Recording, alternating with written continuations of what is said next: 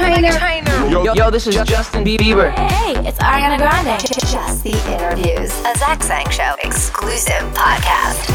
Hello, beautiful human. Thank you so much for giving us a click of your time. I appreciate you checking out our conversation with Kelsea Ballerini. She has a brand new album out now that totally deserves your ear. It's called Kelsey. And off that album, she has a song with Halsey called The Other Girl. We're going to talk about life and love and her creative process and yeah, a lot. I'm just really excited. Okay, I think she's here. What's up? Yo, you are so on time, and I'm so pumped to talk to you. I'm so pumped to talk to you. I am. First of all, thank you for being like on time. Like, is this a country thing? Like, because you guys are so incredibly polite compared to we deal with a lot of polite people, but like we've been held up sometimes for hours, literally. So thank you. Yeah, you're welcome. I don't know if it's a country thing or not, but I definitely don't like to make people wait. So I deeply appreciate it. By the way, I'm Zach and that's Dan. So hey, Zach and Dan, I'm Kelsey. Nice to meet you. Yo, there's so much to dive into, and yeah, I'm still like up. So forgive me. Oh yeah, please. Beautiful mug, by the way. My mom's house right now, hanging out with my dog because my dog's been staying with her during COVID. So I just like come over and visit him. So I'm just hanging with the dog. It's like dog visitation right now. What's your dog's name? His name is Dibs. He's sleeping. Do you want to see him? Yeah. Oh, Dibs. Oh, there he is. Wow, you're the cutest.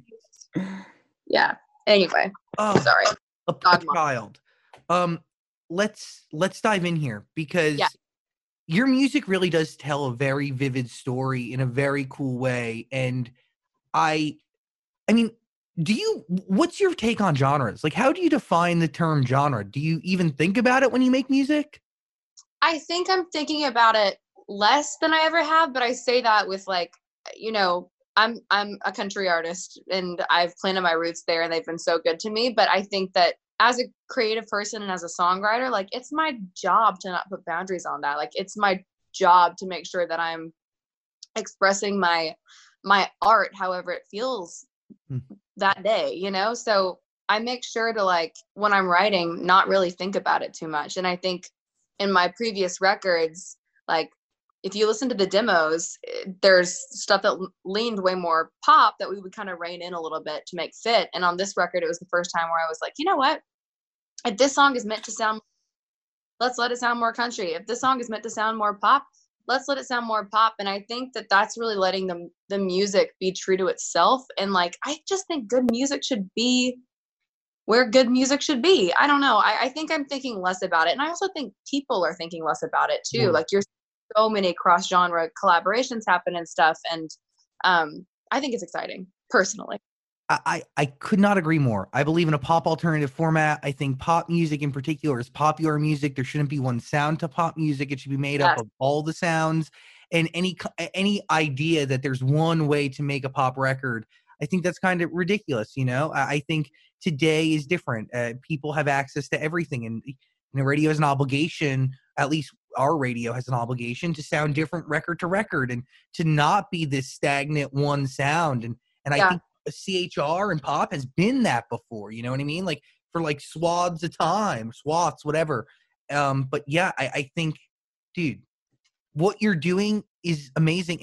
And correct me if I'm wrong, between Unapologetically and Kelsey, a learning period, right? Like I feel like you tested the waters with some different writers and producers on Unapologetically, but Jimmy Robbins became your guy on Kelsey.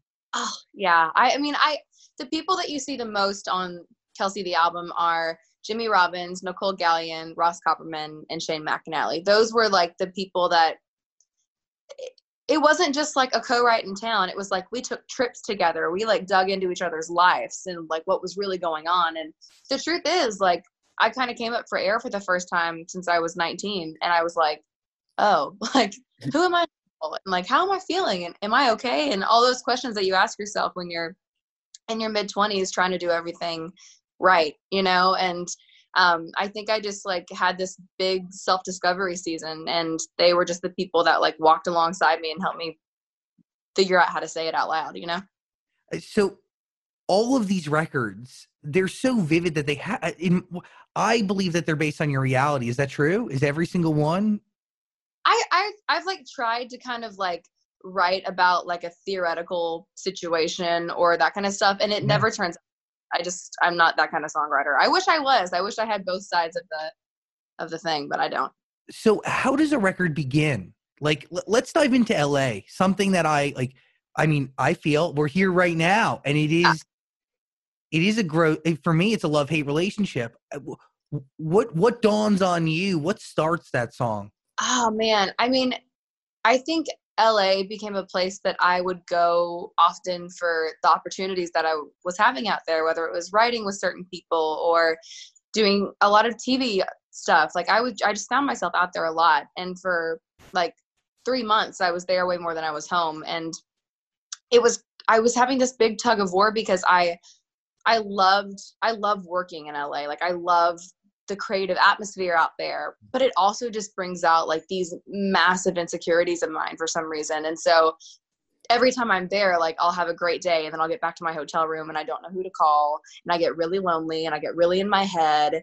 And that's always kind of when I've turned to music. So that song in particular actually was funny because I was in between tour dates. And so I was touring with Keith Urban, and instead of going home, I would go to LA I think I was doing The Voice at the time or something. And I didn't have my guitar this particular weekend or week, whatever it was. And all I had was my like journal notebook that I always carry with me. And so I wrote LA as like a stream of consciousness, as a poem. And it didn't have a melody. It didn't have anything to it. It was just this poem that I was writing after I had like called a couple people, no one answered. And then I was like, why did I think I was cool enough to call this person? Oh gosh, like just completely like just going down that road in my head of like, oh my gosh, like this is so embarrassing. What are you doing here? Go home. And and so it ended up being a poem that later I turned into a song. That was a very long-winded answer. Sorry. Are you? First of all, that's all we do here, and that's what we appreciate. So please just express yourself freely. Yeah. You take this poem. How long after you write this poem do you go into a studio with it? Or do you sit on it for a minute and then go back to it? I sat on it for a couple months. I have one solo write every album. It's just like this thing that I really do for myself to hold myself accountable, to make sure that I'm still writing by myself. And so I had a couple options for this album, but I think for the heart of the album being so open and vulnerable, this song was the one that I knew had to be on there. So it was kind of this challenge for me to make it a song and not a poem. So you talk about solo write. High school was your unapologetically solo write. Yeah, I love to know that. I feel like there's a connection between high school and LA, because let's be honest, LA is just like a bigger version of high school in a sense, with a little bit more creativity in it and a little bit higher stakes, I think. Maybe. But it's also your surroundings. It's what you're in, right? Yeah. It's kind of a growth moment. Yeah. I mean, I think we're a product of our surroundings, right? So when I was writing unapologetically, I was kind of going through this like metamorphosis, if you will, of like, you know, getting out of my first like real crazy emotional high intensity breakup, then like trying to discover who I was as a young woman, and then meeting my husband and falling in love. So I was kind of going through all of that. And then I think within that, I was going home and realizing that I had changed, but like it hadn't. And it was just all these crazy feelings. And so, yeah, I guess it was like both are like a product of my surroundings. Why is that solo right? You talked about holding yourself accountable. Is that an artistic thing? Is that a personal thing? Is it a work ethic thing? What is it? I mean, it's definitely something that I do for me. It's not to prove a point or anything. When I started writing songs, I just wrote by myself. That's all I knew. I didn't have the opportunity to be in the room with Julia Michaels or Ryan Tedder. You know what I mean? So that's all I knew. And so now that I'm lucky enough to be in the rooms with these people that like sculpted me as a songwriter, I still want to make sure that I trust myself enough to be in the room by myself, you know? And it's hard to do because I always want to be around people that are going to make me better, you know? But at the same time, I never want to lose what made me want to do this in the first place. Well, because it's easy to do. You know, if you give, like you can immediately have so much around you, so much assistance once you prove yourself to a certain degree. But like the truth is, like you could lose that. Like you could like end up drowning in fancy producers and writers, and then like before you know it, like you're taking a whole different creative approach to something that you've never done before. And I'm such a like my love language is words of affirmation. I don't know if you're a love language person, but I need people to tell me that it's good. That's why I'm an artist. I'm like, is that good? Tell me it's good. So for me, like co-writing, I'm getting instant gratification. Like I'm getting instant, like, this is great. And when you're writing by yourself, you're like, oh, like I have no one to bounce this off of. I have no one to tell me if this is good enough. So it really is marinate in it. Yeah. You're like, ooh. But so how do you know when it's ready to take to somebody else? Like, you know, like, how do you know that poem was ready, or that it was like, were you sitting in the studio just going through things, or? No, I mean, I remember I put it to music one morning over coffee at my kitchen counter. Like it was really random. And I've always been a gut person. It like makes no sense, some of the decisions that I've made, but I'm so glad that I made them. And I think with LA, I just knew that was it, and it was done. Beautiful record. Okay, like obviously I want to talk about the record you have with Halsey, Ashley, the other girl. I mean, yeah.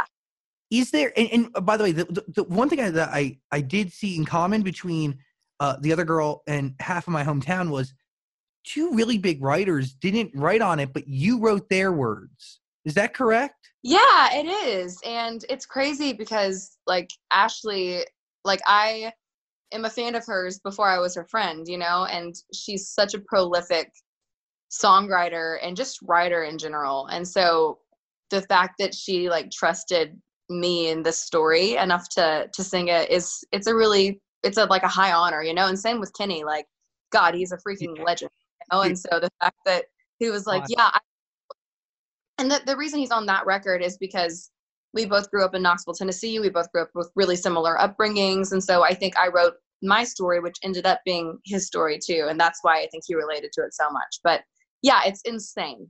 It's like a really high honor for me as a songwriter to have both of them on those songs. Zach Sang Show. Yo, beautiful human. Real quick, I got to tell you about Macari, my favorite app to buy or sell pretty much anything. Seriously, I used to be afraid to sell things on the internet because it was overwhelming, and then the idea of meeting up with a stranger was just like, ugh. And then Macari came along, and it changed my world. I've been selling Pokemon cards that I have on there. I've been selling this pet bed that I got for Lou that he doesn't like. Really, Macari is made for anything. So if you want to buy something or sell something, check it out. Plus, it has great reviews on the App Store. Macari, it's worth your time. It makes selling anything so easy. All you got to do is take a photo of it, write a description, post it. Once you get an offer, they'll give you the shipping label. You stick it on, and then poof, it'll be off to the buyer. Ooh, Macari, totally worth your time. I promise. I wouldn't tell you about it if it wasn't. I really enjoy it. No meetups, no hassles. Plus, there's a lot of good reviews. Try it out. Macari, Mercari. Macari.com.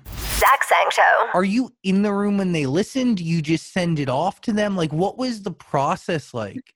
Because, like, like, which would you rather it be? Would you rather be watching them as they're listening to it, or just like be blank? Well, I think like the like narcissist in me likes to like make sure that I'm there, so they have a harder no to me. Look me in the eyes. Yeah, like I'm you. Well, both of those are actually really different stories. So with Kenny, I randomly had his number, which I have no business having Kenny Chesney's number, but I had his number because he saw my name on a billboard in New York like 3 years ago, and he sent me a picture of it, and he just said, "Proud of you, hometown girl, love, Kenny Chesney." Wow. And I was pretty new at the time, and I just thought it was like the craziest thing that he even knew who I was, you know? So with Half of My Hometown, I wrote the song with people that he collaborates with a lot. So I knew that he knew the writers on it.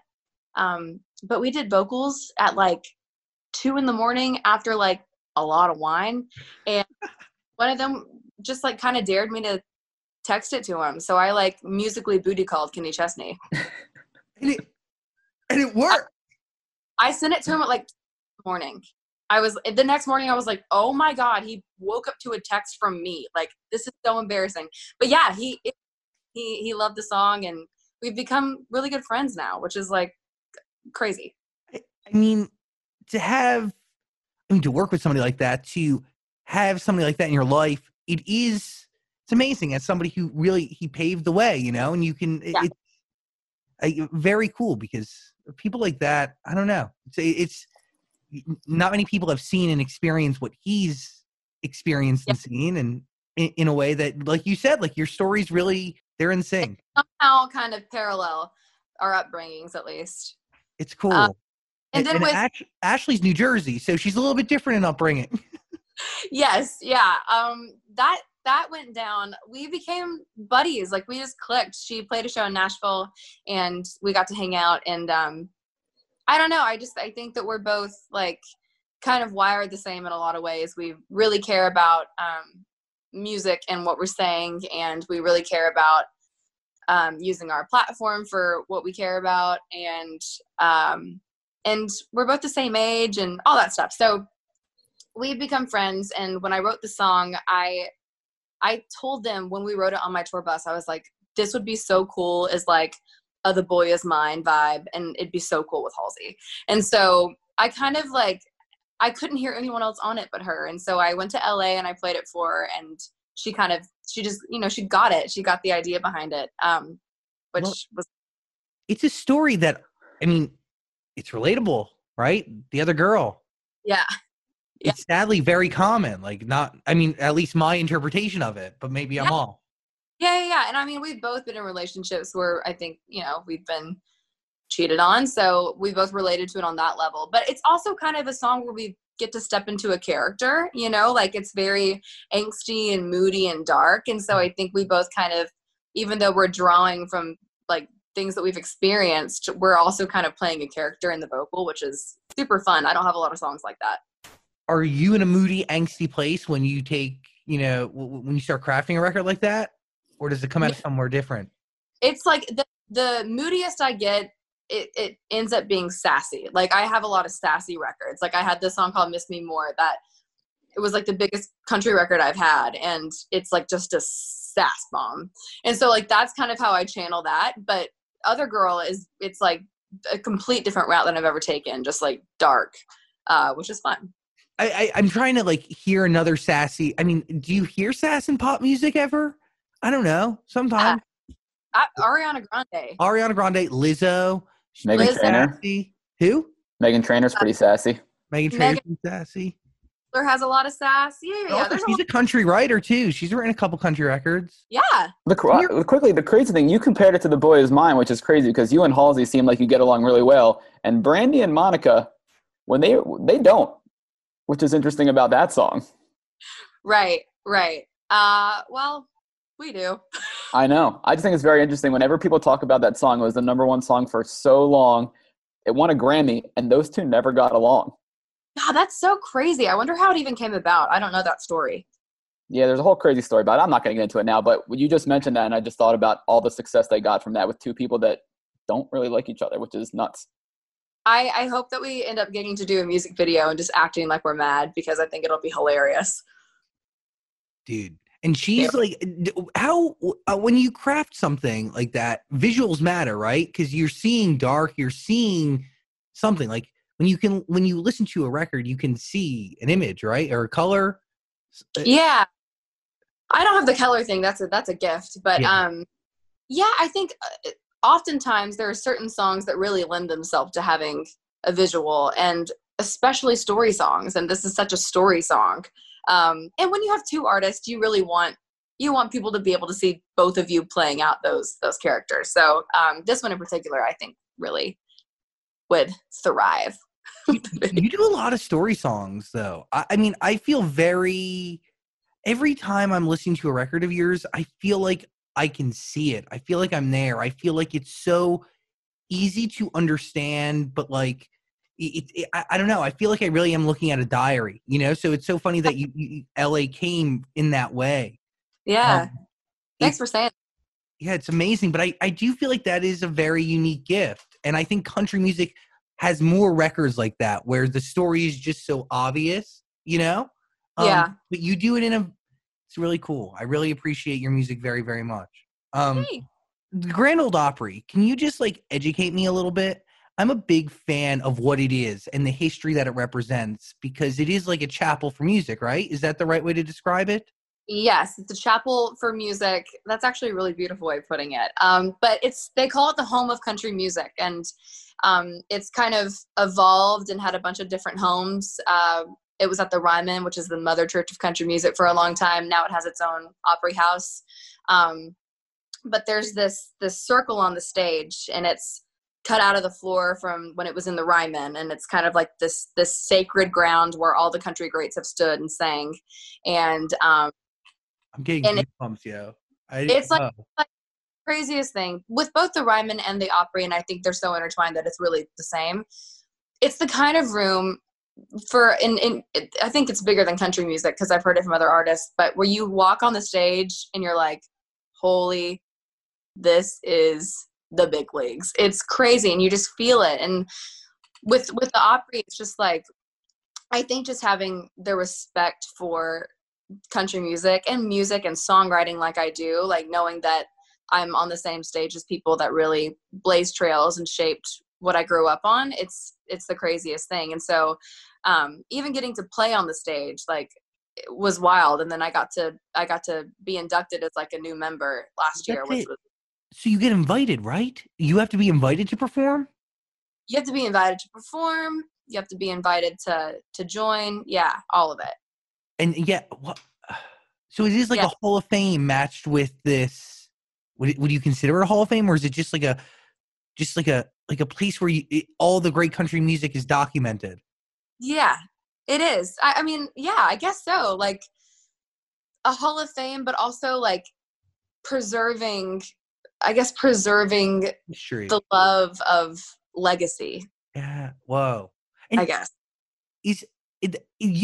there has to be tied into the culture of what that is. Like, was there an artist that taught you something at the very beginning? Because I hear that as a common thread within country. Like, I've heard stories that if a song has been sitting at number one and another song wants to go there, I've heard stories where artists will call program directors and say, hey, stop playing my song.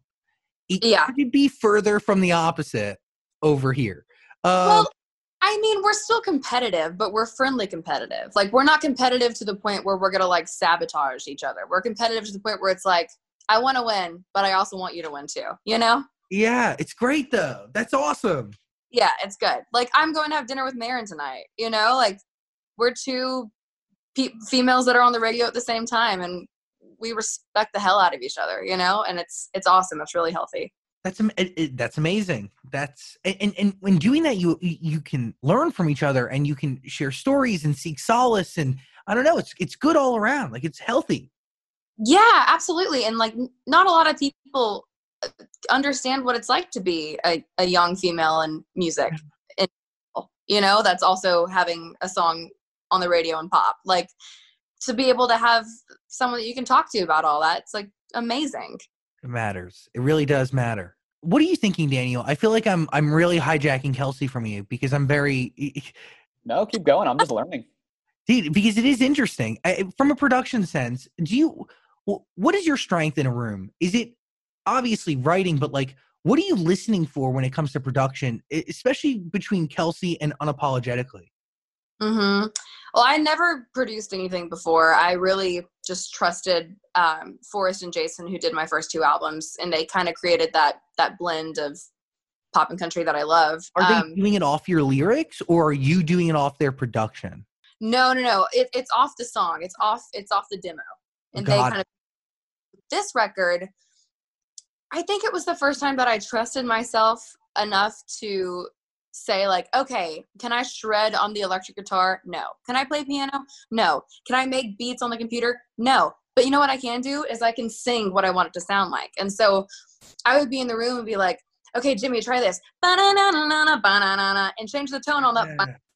Like, I was just singing, like, word vomiting on these ideas, and he was able to, like, he knows me well enough now to, like, translate that into the production side of it. So it was really fun to just kind of like have people that get it and help me like articulate it in a musical sense. In a judgment-free zone where you can make these ridiculous noises and they can figure it out. Yeah, Yeah. I sound like an idiot, but it turns out. But it's cool. Like, I've been blessed a couple times where I've watched somebody do that, and it's like, but I feel like that comes with being comfortable, right? And then understanding where you're at, but also what it sounds like. You just can't. You might not be able to physically Yeah, man. And I think you can sing it. Knowing, like, I've really gone through the process of knowing what I'm good at and knowing what I'm not good at. And even on my first 2 albums, like, I grew up listening to big singers, like singers that can hit all the notes, like Kelly Clarkson's my favorite artist of all time. And she can hit every note that's ever existed. Yeah. And, Carrie, same with Carrie. Like, I grew up with these big powerhouse voices. And so I always thought that that's what a good singer was.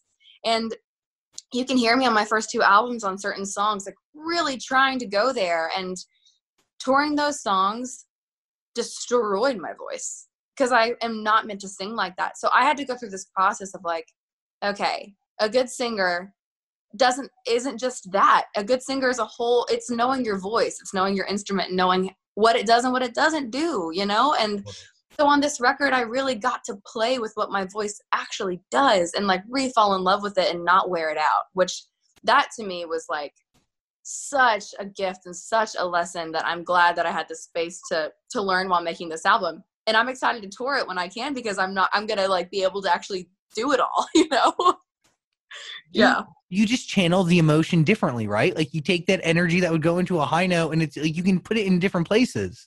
Totally. And you like, I can flip, like, instead of belt, I can flip up into it. Like, you just learn different little tricks, I hope you tour. I want to see this album live, because I feel like from Overshare to LA, it is a story top to bottom. Do you recommend people listen to this album in order? I don't. My last one was very much so like sequenced, like a chronological story. This one, I kind of was just like, I want to start it with Overshare because it sets the tone that the record's very personal. And then I want to end it with LA because you'll get it later. It'll make sense that I end it with LA later. In Overshare, you said you met somebody famous and you acted a fool. What did you do? Well, it's a common theme. I'm not good around famous people at all. And they're like, I have to get to a certain point where we become sweatpants friends. And it's at that point that I can like switch my brain over and like act like a normal human. But until that point, I'm just awful. It's awful. I have to tell you a story. Do you have time for a story? Yeah. Just because you love Kelly Clarkson too. So okay. Love her. Rewind 6 years. And my first single is out at radio. It's not top 40 yet. There's an award show in Nashville, but you had to be top 40 to walk the red carpet. So I couldn't walk the carpet, but Radio Disney asked me to be the correspondent on the carpet. So I was on the other side of the rope interviewing people as they were walking the carpet because they had a top 40 song. And so I get done doing that and I'm allowed to go into the arena to watch the show. I'm like, holy cow, this is the coolest thing ever. So I like get to go backstage and I'm like seeing all these people. Kelly Clarkson's there, freaking out. So I'm backstage, she's on stage, and I'm going to say hi to her when she walks off stage. Like, that is what I'm set to do. She walks, I'm like walking to her, and she gets on a golf cart, and she leaves to go off to her bus. And I was like, I have to follow her. I have to do this. I follow her, her tour bus, of which she's on at this point. I knock on the door. I see the blinds kind of go like this and shut. I wait a solid 4.5 minutes. Someone comes off the bus. They're like, hi. And I'm like, hi, my name's Kelsey. I just wanted to say hi to Kelly.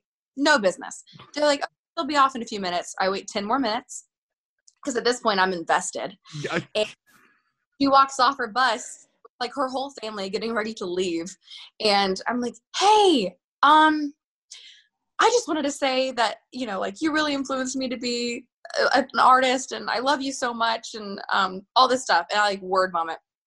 She's like, what's your name again? And I'm like, oh, my name's Kelsea Ballerini. She goes, shut up. I just heard your song. I Googled you like 3 days ago. I go, shut up. I've been Googling you for 8 years. So that's how I met Kelly Clarkson. Does she know that whole story? I mean, I toured with her last year, so she all of my fangirl story. I'm surprised I don't have. That moment was meant to be. You knew to keep going. Like, that sounds like what are the chances? Do you get what I'm saying? Like what? Yeah. I'm a big believer in like your gut, the universe, like. Oh, me too. But still, I felt like such a creeper outside of her tour bus. Like when the blinds went like this. Worse. I was like, no. Yeah, but look at y'all now. What the? Yeah. I mean, opening for her on tour every night on stage, I like told a similar story. Yeah, it was wild. I love it. Anyway, story time. There you go. Oh, hey, I want to like have you in person in LA. When do you come here? I mean, who knows when that will ever happen again. I'm there all the time when life is normal, so I'm sure I'll be back soon. Yeah, like are you going to get a house here that committed, or are you like only a hotel status? Like you don't want to call this home because if you call it home, maybe you're here too much and then it can change. Yeah, I think it's a fear. I don't know. I've contemplated it. My husband is from Australia. He misses the ocean. We're in Nashville. It's very landlocked. So I think you're closer to Australia here. Yeah, it's true. We fly through there every time. So I don't know. Maybe down the road we'll get a place there, but till then, hotels. Love changes your music, right? And your creative, what you put out there into the world. It has to. It does. I think it changes it differently for everyone, though. Like I don't have a lovey album. Like I don't think I'll ever have a lovey album. It's just not my thing to write about. I'm not like mushy gushy like that, you know? So I think for me, the way it's kind of changed my music is it gives me different perspective on all that went wrong before, you know? So like I'm writing about breakups that I've already written about, but I'm writing about them differently because now I know what like good love is. Is there, you say that now that you don't write about cushy love, but like now that you have good love, you have nothing really, what do you have to compare it to anymore? You've moved on, you're able to understand the differences and how intense it was because you know what it's like to have it healthy, great. Yeah. What do you write about next? I don't know. I mean, I do know because I'm writing a lot. I think it's crazy. My first 3 albums, mainly 2, are really about like the idea of love and the idea of what I thought it would look like and should look like and why it didn't look like that in certain situations. And my whole first record's like just flirty and like, yeah, boy, and I'm calling dibs and like just very like young girl perspective on love, you know?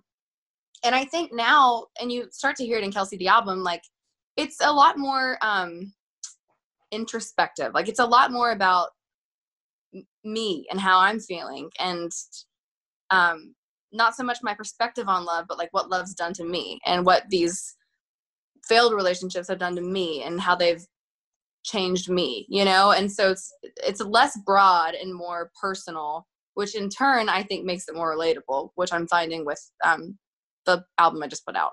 Would you consider Bragger a form of a love song? Yeah, Bragger and Needy are the 2 that kind of are love songs, but they're like still funky enough where I don't feel like I'm like just mushy gushy, you know? Yeah, absolutely. Yeah, but Bragger and Needy are the 2 that I'm like, here, honey, I did. Those are your love songs. Yeah, well, what I love about this album and like country music is, like you said, it's not like these mushy gushy songs. Because when I hear Club, I'm like, if I was a songwriter in 2016, Club is the exact song I would have written. Because that's where I was in my life at that point. I'm like, what am I doing? Enough waking up on bathroom floors, enough going out. This sucks. Yeah. But that song was like perfect and so relatable to so many people at like mid-20s, 30s. Oh, thanks. Yeah, I started like this whole journey. Well, I moved to Nashville when I was 15, but I started touring when I was 20. And so I missed that whole phase of life of like college and partying and like going out. Like I just never had that.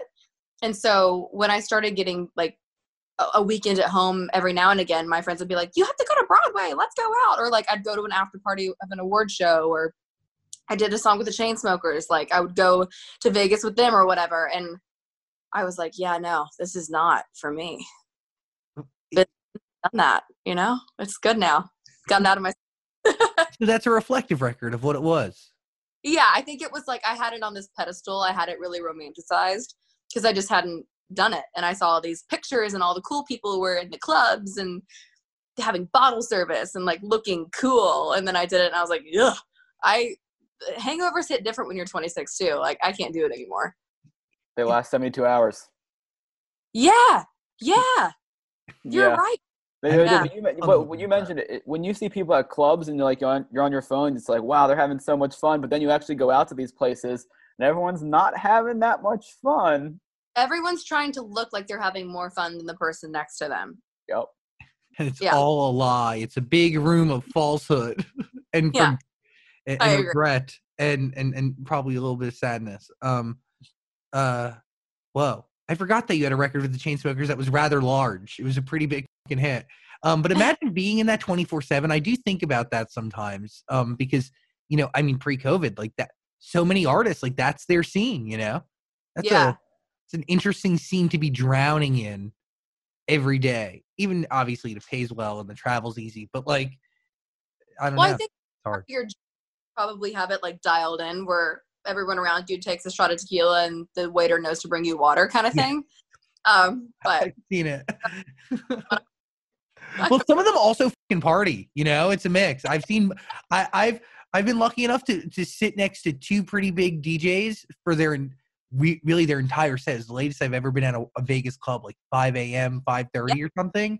Like when the headliner leaves, like it's weird, and yes, I mean, one of them really fucking went in. I was like, yo, you get it. And then the other did exactly what you said. It was exactly that. It was like everybody was taking shots of tequila and there was definitely like Sprite or water or something. It was great.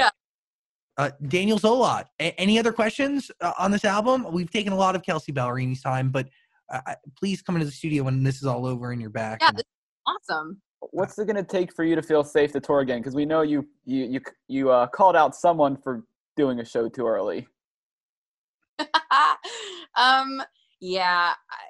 Listen, I miss it just like everyone else does.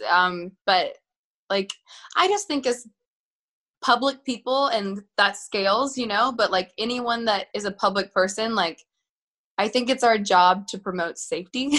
And I just would never want to put like a lot of young girls, like little kids come to my show, and I would just never want to put them or their family at risk. And so I think as soon as someone tells me that it is proven that that can be contained and safe, I'll be the first one out. I'll be the first one to do it. It was, seeing him do that was really disappointing. That artist, it bummed me out because I think what happens is like people take that one moment and a lot of people will like cast a judgment maybe upon a genre or a region of people or whatever. I think it was very, I thank all the country artists for standing up against it because it was like really, oh my God, it was almost scary to see. It was like really, it made me sick to my stomach. Well, I think I've talked to a lot of my peers and like, we're doing everything we can to like keep our band and our crew like paid. And we're doing everything we can to keep everyone afloat until we can tour again. And I think it just offended a lot of people. Thank you for doing that across the board. I really appreciate you very much. Thank you for taking the time today. Anytime. Yo, Kelsea Ballerini, everybody. Thanks for hanging out. Sending love to you and your pup. Yeah. Well, I'm going to go wake him up from his nap now. Peace and love. Later. Bye. Bye. This podcast is part of the Zach Sang Show Podcast Network.